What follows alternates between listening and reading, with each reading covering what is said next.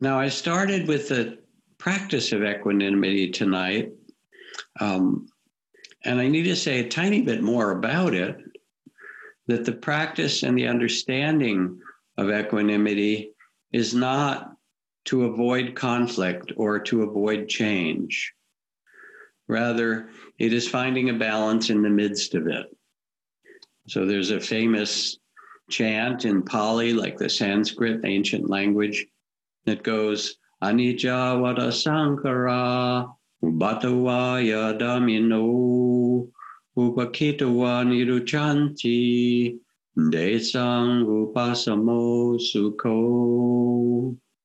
And the translation of it, all things are impermanent. They rise and they pass away. That's the first two lines of it. For those,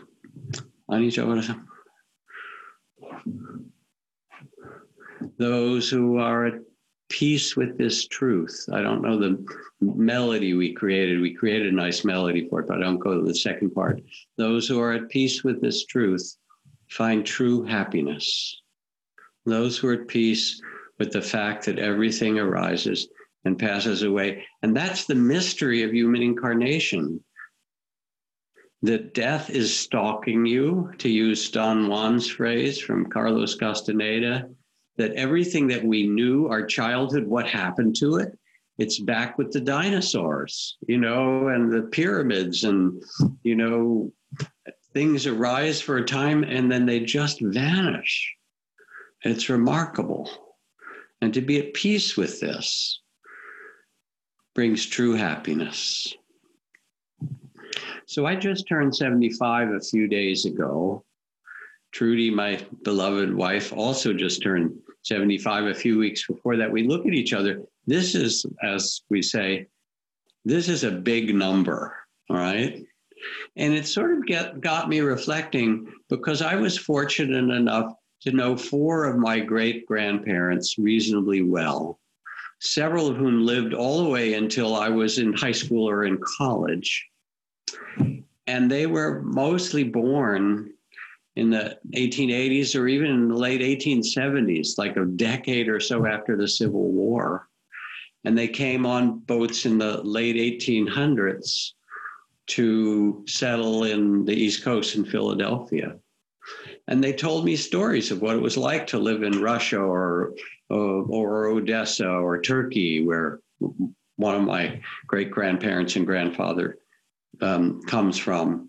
And I remember my own grandfather, who was this just warm-hearted, loving human being who loved his garden as much as anything, but he'd been in World War I, and he was telling us he would teach us the World War I songs. I'm not going to sing them to you, Mademoiselle from Marmaterre, I'll stop with the first line, and other such bawdy soldier songs. And then I realized, wow, in this life in 75 years, because it stretches both ways, it goes back to people that I knew were there almost in the Civil War. And this is what we live. And it turns and it changes. And then on the other hand, I'm working with some friends in Silicon Valley who are part of the largest AI, artificial intelligence project in the world. And so, all right, here's my mother talking about people still lighting gas lamps when she was a kid on the street, and my grandparents. And then here's AI, and it's like, it changes, baby, all the time. And who we are this change itself. It gives us perspective. Like that famous Ojibwa saying I often quote, sometimes I go about pitying myself when all the while I'm being carried by great winds across the sky. That we're part of some mysterious dance that's unfolding. Now, part of the dance that's unfolding right now are these multiple crises. The health crisis with the pandemic and COVID that's affecting so many of us. All of us, no one left out, even though we're not all in the same boat, as it's been said. Some are in yachts and some are in rowboats and some are kind of clinging to a piece of driftwood, but it's still affecting us all. the health crisis, the economic crisis, which is affecting so many in all kinds of difficult ways, the climate crisis, and then underneath it all, the moral crisis, which is reflected in Black Lives Matter and the movement for racial justice and economic justice. And all these are happening at the same time. How do we practice in the midst of them all? I think of the years that I lived at Ajahn Chah's Forest Monastery, which was on the edge of Thailand near the border of Laos and Cambodia, in a province that bordered both Laos and Cambodia.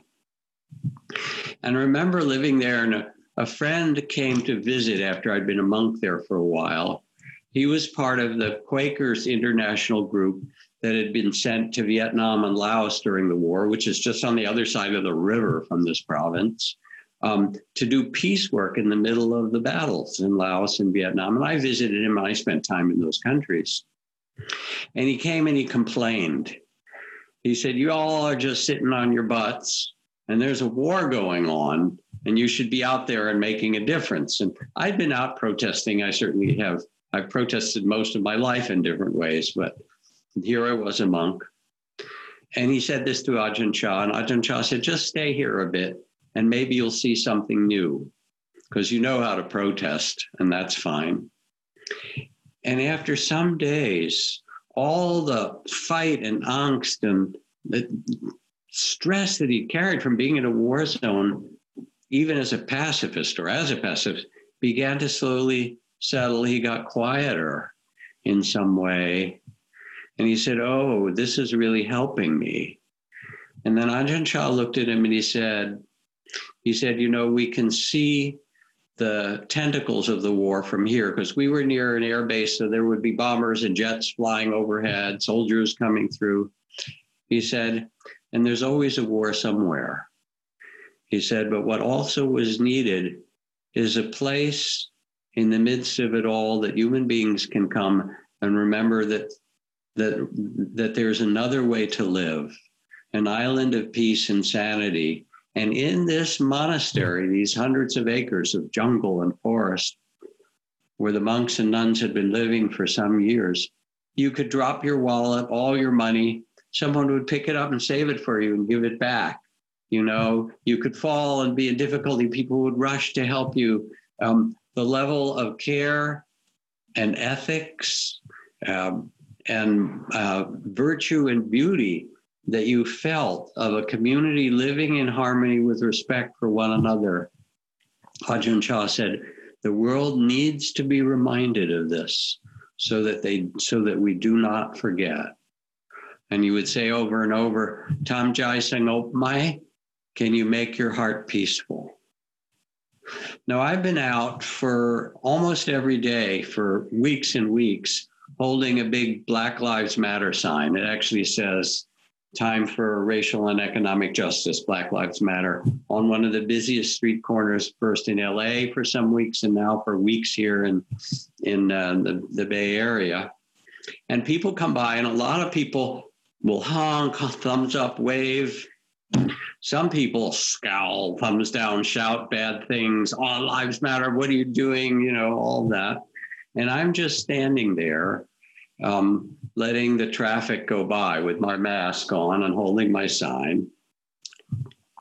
And I think of my dear friend, Malidoma Somé, who is a West African shaman and medicine man and a kind of remarkable teacher. He has a couple of PhDs from the Sorbonne and from an American university. But most importantly, he really was raised as a shaman by the Dagara people in West Africa. And after we had worked together for a number of years with retreats for kids coming out of street gangs and all kinds of inner city work and prison work and things like that, he was called by his elders to go back and have his elders initiation. And there's a series of initiations in that Dagara people and in those communities as you go through the stages of life. In the elders initiation, when he went back, he stripped down to a little loincloth they gave him a calabash of water. They took him to the center of the village and made an ash circle around him and said, "You may not leave this ash circle for 3 days and 3 nights on the bare earth." And then they put an ash circle around his mouth. And they said, "You may not say anything for 3 days and 3 nights." And once he sat there, they beat the village drum, and they said, "Anyone in this village or the surrounding villages who has anything to say to this man, especially any difficulties, any complaints, any problems, anything you don't like that he's done, now is the time to get it out." And so people would come, and all he could do was sit there and let all the insults and all of the critique and all of that come and go. And this was called the true training of an elder. Can you understand this? Praise and blame. To be a wise person is to be able to hold all of this. So equanimity or balance of heart is not passive, but it's actually an attention to what's present. And I think of my friend Houston Smith, who was a very famous professor of religion and various other things, that wrote this great book on the religions of mankind. And Houston Smith's granddaughter, it was all in the news one year, had been out on a sailboat in Tahiti with some other famous athletes, and then she was murdered. And he had this very deep soul connection with his granddaughter, this lovely, lovely being and lovely. And Houston Smith, as you can imagine, was completely heartbroken. And he said people sent condolences and people brought him food and all the things that one might do for someone who is grieving a great loss. He said, the thing that helped me most was a young man that lived on the street a few houses away, who was a Native American. And he said, I would be sitting out on the porch, and this young man would come up over a number of days, and he would take the chair next to me, and he would just sit with me, being silent. And Houston said, that presence for the deep hurt that I had, that caring presence, that was the most beautiful thing that anyone gave me in this time of sorrow. So again, we're just exploring what is the peaceful heart. The near enemy, the quality that masquerades as equanimity, it's called the near enemy, is indifference. And indifference is a not caring, it's a withdrawal. It's based on fear. It's a pulling away from the world. But true equanimity is being at peace in the midst of the mystery, becoming the witness to it. The one who knows was the expression from Ajahn Chah. The loving awareness, which is who you really are. You are consciousness that was born into this body. And you get to witness the play of human incarnation. And as you do so, you see the 8 winds of praise and blame and gain and loss and fame and disrepute and pleasure and pain changing all the time. Like a star at dawn, a flash of lightning in a summer cloud, an echo, a rainbow, a phantom, a dream. These are the poetic words from the Dhammapada and the Diamond Sutra. About this life, it appears and it disappears, praise and blame and gain and loss. And then in the first lines of the Heart Sutra, it says, form is not different than emptiness. Now, what does that mean? It means that all these things that arise that seem so substantial dissolve. And they're replaced by the next breath or the next emotion or the next circumstance or the next sunrise or sunset. That nothing is substantial in itself. And who we are is the consciousness that witnesses this play of life. Now I have a number of friends who've been sick, some of them very sick with coronavirus. I have friends or people in the orbit who've been arrested in demonstrations. Maybe worse than that, I have friends who are stuck at home with 5 kids and no childcare. And they're working, they're suffering for you. And there's boredom and restlessness and loss of money and fear and anxiety and vulnerability and alarm. And how do we practice with this? How do we pause and breathe and let ourselves stay present with the sense of equanimity and vastness, a balance in the midst of change? So I will read you a passage from Meg Wheatley, who is an activist and a wise elder and a systems theorist and all kinds of things. And she writes about those who become warriors of the spirit, who carry the spirit in difficult times. Warriors for the human spirit are awake human beings who have chosen not to flee. They abide. They serve as beacons of an ancient story that tells of the goodness and generosity and creativity of humanity. You can identify them by their cheerfulness. You will know them by their compassion. When asked how they do it, they will tell you about discipline, dedication, and the necessity of community. So the first quality, she says, is they do not flee, they abide. They've chosen not to flee. As James Baldwin explains, not everything that is faced can be changed, but nothing can be changed until it's faced. And whether it's the nature of the virus or the economic injustice or the racial injustice or the climate change, nothing can be responded to until we face it, until it is faced. And so this is really the beginning of what she's speaking about. And then she says they serve as beacons of an ancient story of goodness and generosity. And that is who we are as a species, in spite of all the bad stuff you see on the news.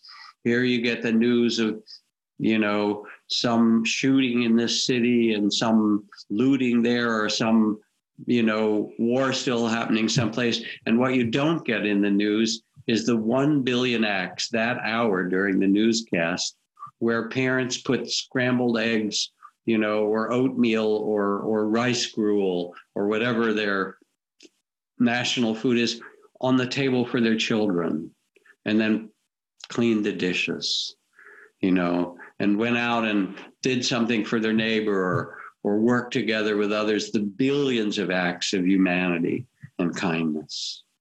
So this is the ancient story of goodness and generosity, in which those who are the warriors for the human spirit, they become what the Dalai Lama is described as in this beautiful text. The Dalai Lamas are a lamp in the darkness. They carry a spirit even when it seems dark.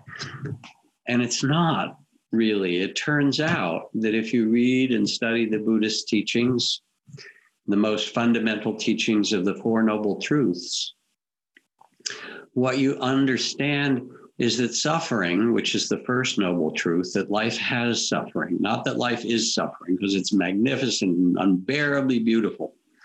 And it has suffering. Anybody not have suffering, you can, sign off now and I wish you well and tell us how it is. But it has suffering. But that is only the first noble truth. It's not the end of the story.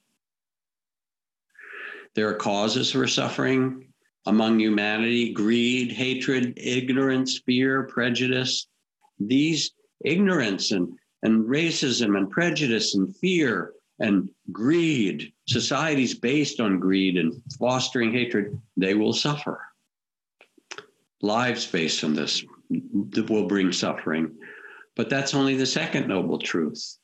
Then the third truth is that there is peace, that peace is possible. And that the fourth, that there's a path, there are practices of compassion and mindful, loving awareness of living with integrity, of quieting the mind and opening the heart that allow you to live in this ever-changing world with an inner freedom that no one can take from you. I think of my new friend and colleague, we did a bit of teaching together, Valerie Carr, who's a wonderful activist and filmmaker, Sikh, and a lawyer. And she says, the darkness we experience now can be seen culturally and globally, all the problems that I've described, as the darkness of a tomb. But if we turn our attention in another way, we can see it as the darkness of the womb. That in fact, we are in a birth process. And anybody who's given birth or even attended a birth, as I have, because I certainly haven't given birth in this incarnation, knows that birth is not that easy. It's messy. Sometimes it's bloody. It's painful. It goes on a lot longer than you thought it would. It's dangerous in different ways. And there are contractions that come, and then they pause, and then they're peaceful, and then a huge new contraction comes. It's this amazing process that the body becomes a channel for new beings to come into this planet. It's extraordinary. And what if we are in a birth process collectively? Valerie asks, and I pose it to you, what if in fact it's not the darkness of the tomb, but the darkness of a womb of new birth? What if we hold it that way and work toward it? So those who carry the spirit are beacons who remind people that suffering is not the end of the story. That in fact, we've lived through pandemics and earthquakes and typhoons and, all kinds of things, and world wars and battles. And something in us knows how to be reborn, how to survive the difficulties. It's in your DNA. Your ancestors are cheering for you. Say, go, baby, you know how to do this. We did it before you, and now it's your time. And that the story, that suffering is not the end of the story, but human magnificence and care for one another and the possibility of a new birth. And then she says something really remarkable. You can identify them by their cheerfulness. Now that's something to say in a time when there's so much hurt and pain in the world. And it's not to deny it all, but here's the instruction from the Buddha.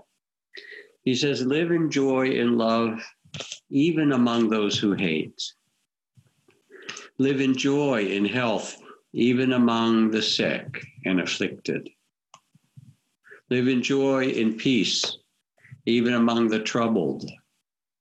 Look within, quiet the mind and heart, be still, and free from fear and attachment. Know the sweet joy of living in the way.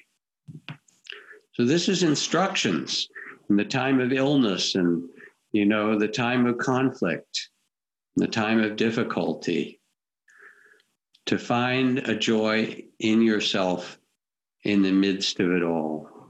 And I remember when I first met Zen Master Thich Nhat Hanh and was kind of reading his books, and he's so remarkable. And he would talk about how when you sit and practice, you should put a half smile on your lips, that little half smile of the Buddha, you should smile. And I have to say,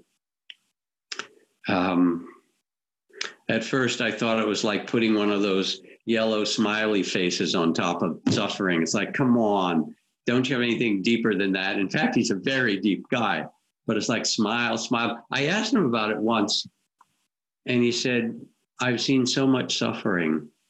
I have to teach joy. I have to teach joy. And I think about John Lewis, who just died, as we all know, and all the things that have been said about him, that he was a kind and gentle human being, a humble servant, who looked out for all of humankind. These are the kind of things that the people who are closest to are saying about him, that he had a deep faith in the central and essential goodness of humanity, in spite of all the suffering he'd seen. And so he was a gentleman and a gracious human being and a carrier of joy. And I heard a story today, actually, because he had been, in the last decade or so, he'd helped create a graphic novel or comic book series called March, which was all about the Selma March and civil rights in the 60s that he was so much a part of with Dr. King. And the person who helped him create that took him to Comic Con, which is the giant convention of all the comic heads around the world.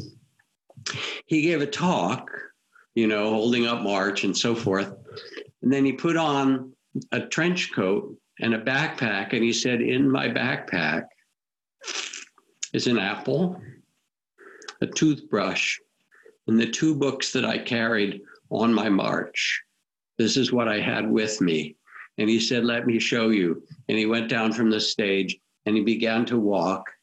And the young people who were there got up and they started following him. And pretty soon there were 1,000 young people following him as he marched out and around the convention center, as if he was saying to them, you can do this, as if he was passing on something that had cheer and joy and creativity, even in the midst of the difficulty.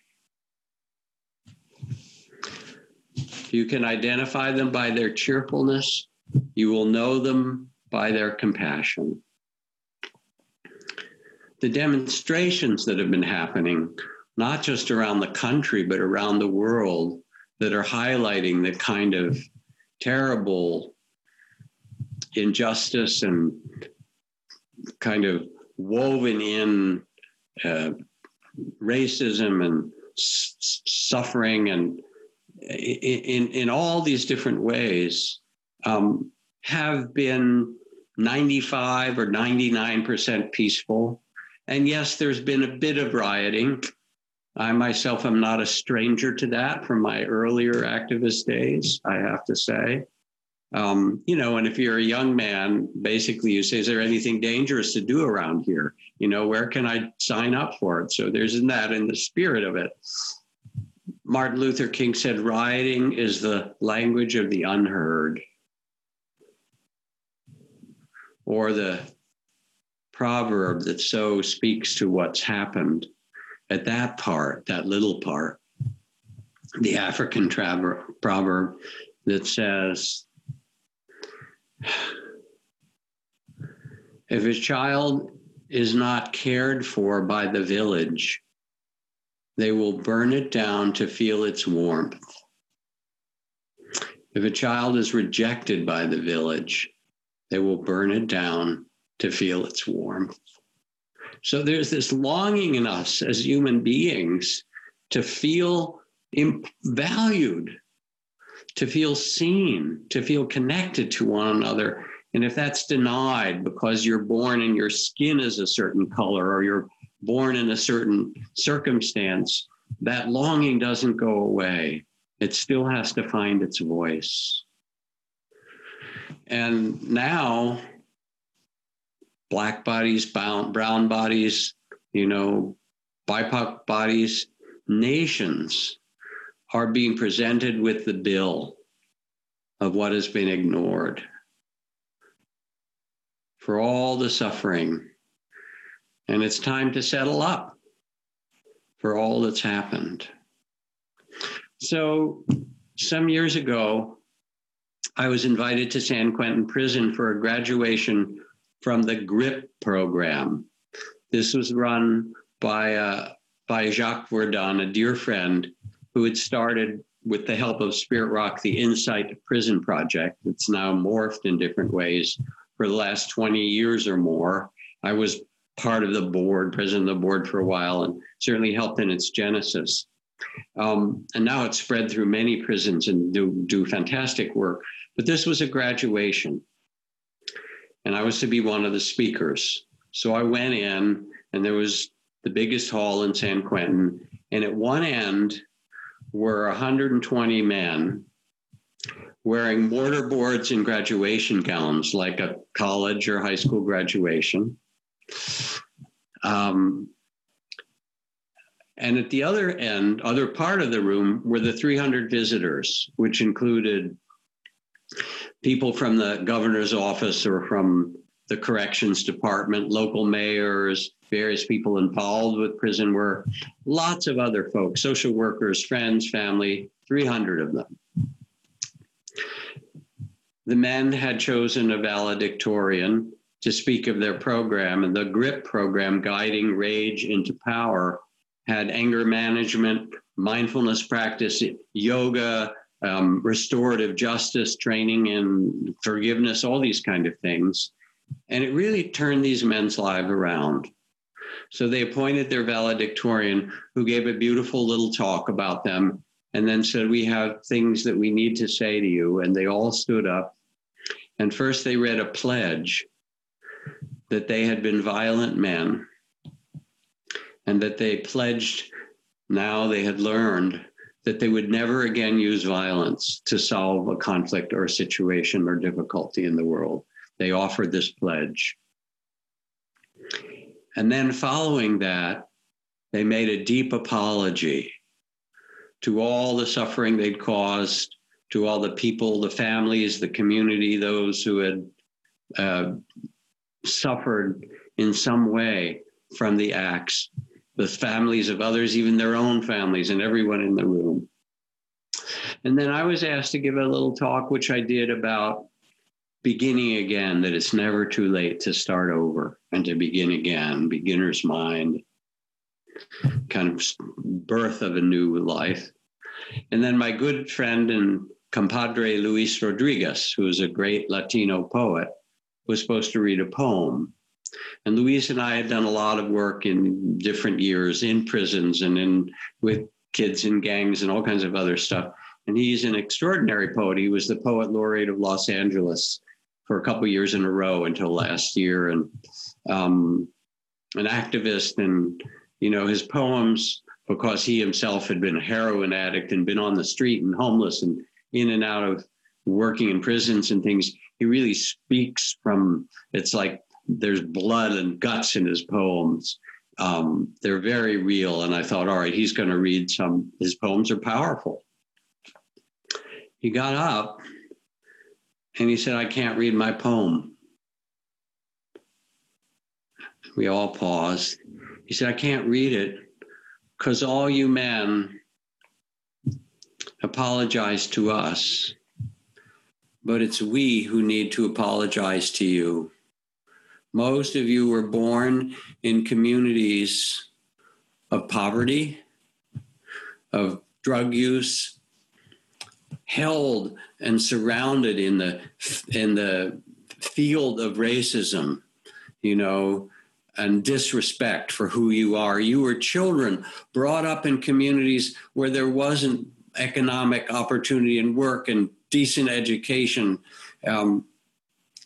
We failed you. And it's we who need to offer you an apology. And when he finished saying that, the room got silent. No one could speak because they knew he was telling another piece of the truth that needed to be voiced. So this is really the heart of compassion, that can look and see those who've suffered and also those who are causing suffering out of their ignorance, all of them, and hold them in the great heart of compassion. Then she says, you can identify them by their cheerfulness. You can know them by their compassion. When asked how they do it, they will tell you about discipline, dedication, and the necessity of community. Discipline.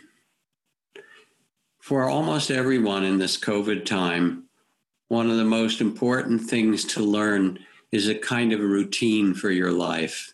It gets chaotic if there you are and you don't have a routine, you know. I mean, I I think about it, how to make a schedule that takes time for silence for yourself, that takes time for meditation. And I've been working with first responders. I've been doing all kinds of teaching, but I was working with groups of first responders, including my daughter's organization, Oasis Legal Services, which gets asylum for people whose lives are in danger from around the world. And they're the first people often that these folks who are seeking asylum will ever have told their whole story to, about what it's like to be a gay guy, an African man, a gay guy in Uganda, and know that if anyone finds out, you're likely to be stoned to death. Or to be a lesbian coming from Guatemala where you've been raped by family members to fix you, one story after another. Or a transgender person who came from Saudi Arabia, if you can imagine that, And in working with the staff, because there's all the secondary trauma as well, I said, you guys need backup. I said, I don't know what you believe in, but in every one of your offices, you should make a little altar, and maybe you put on Guadalupe or Maria, or maybe you put Buddha or Kuan Yin, the goddess of infinite compassion. Maybe you put Kali on there because you need her fierceness, I don't know, but it's not for you to hold in your bodies. You need to go in and light a candle and say, all right, Kali, all right, Guadalupe, all right, Mother Mary, I'll do your work. But you have to carry this. It's not your job to carry it. And make rituals, wash your hands and face between each client. Do a scan through your body. And I'm talking about this for first responders, but it's really all of us in some way. We're now on the front lines of what's happening in the world, protected though you may be. And you need to find your own discipline and your own routine and your own steadiness and your own practices in the midst of it all. And then she says, they will tell you about discipline and dedication. Dedication is the bodhisattva vows. Amidst the suffering of the world, may I be a lamp in the darkness, food for the hungry, medicine for the sick, a resting place for the weary.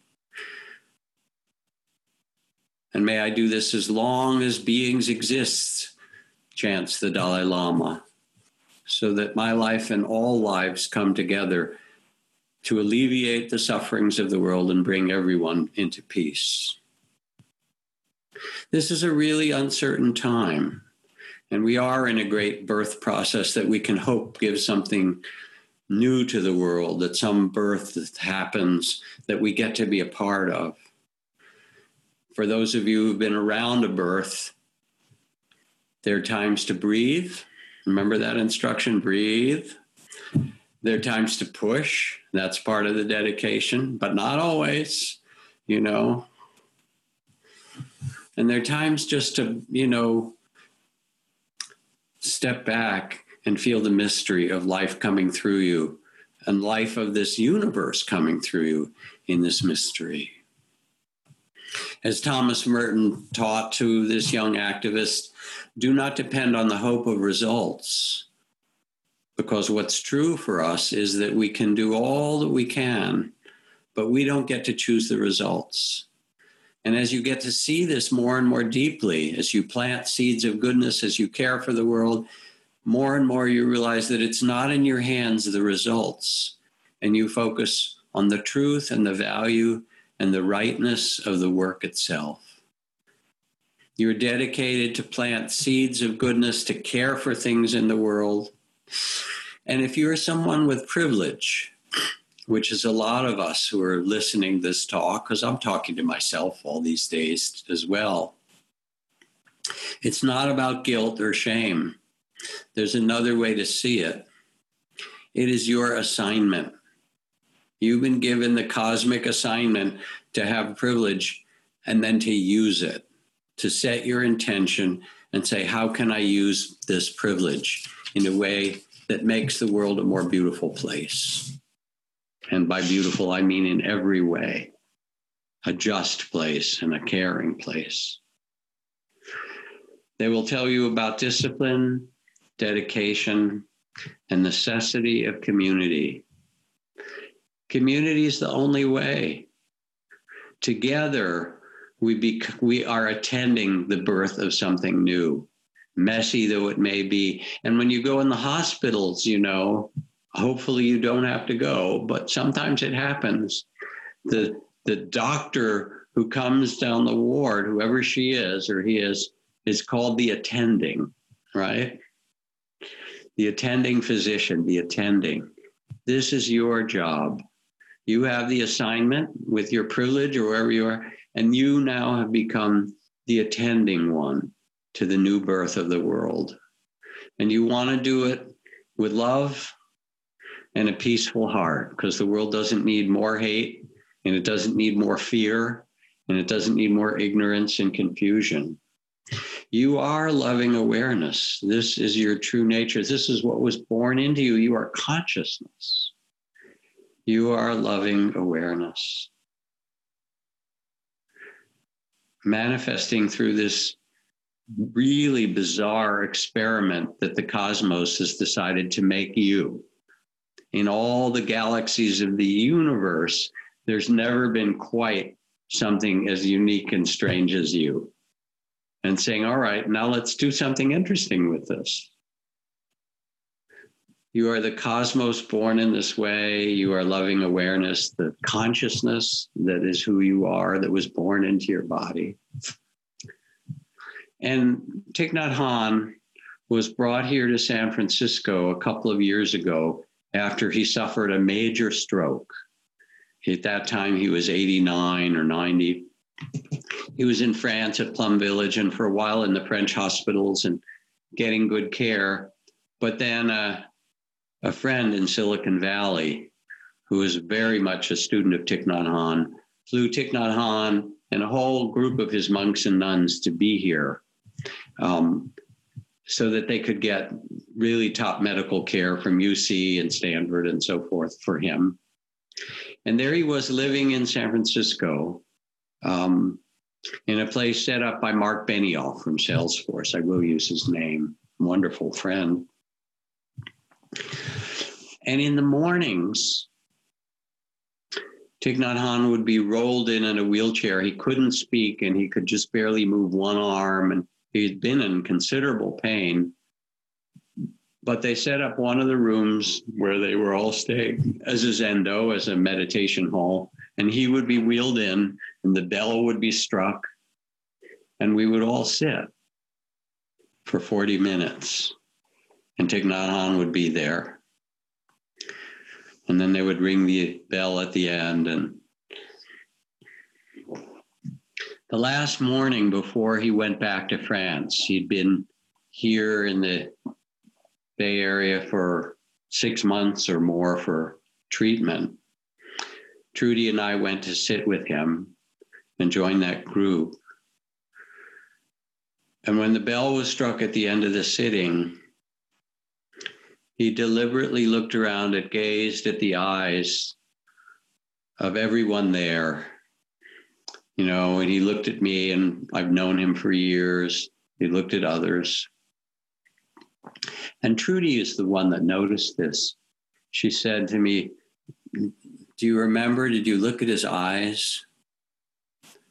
Because she said, and I could see it, one eye was tremendously present, like he was acknowledging each person that was there. And this beautiful sense of mindful, loving presence. She said one eye was here fully present, and one eye was on eternity. And you could see it, as if he was holding, here he was, 90 years old with a stroke. He knew the dance of birth and death. He'd seen it his whole life. One eye on eternity and one eye completely present and where we are. And then we went into the kitchen afterward. He was taken back by his caregivers. And I was sitting with Sister Chang Kong, who is the kind of female counterpart and leader in his community for years and years. And we were talking about how there was a big retreat happening down at Deer Park in Southern California that very week. And I said, well, because Thich Nhat Hanh had this terrible stroke and won't be there, are people coming anyway? And she said, oh yeah, 600 people are arriving today. And then she paused and she said, he taught us that we are him and he is us. That the community itself is really the carrier of the Dharma. And he said that in other ways when he said the next Buddha to come in this world, the next Buddha is the Sangha. He taught us that we are him and he is us. So as I finish, I'd like you to imagine, maybe you even can lift your hands up for a moment on either side of your body and imagine that you're holding hands with all the other people who are listening tonight. You know, there's 1,000 or 2,000 or 10,000, however many. It's quite a few, actually. And we're all in the circle holding hands together. You're the ones that abide, that have chosen not to flee, known by your goodness and generosity, discipline and dedication, and the necessity of community. Feel that we carry each other in our hearts and in our beings. And maybe the only question to ask is, what would love have me do today? What would love have me do with all of you together? What would love have us do together? So with this, I thank you for listening.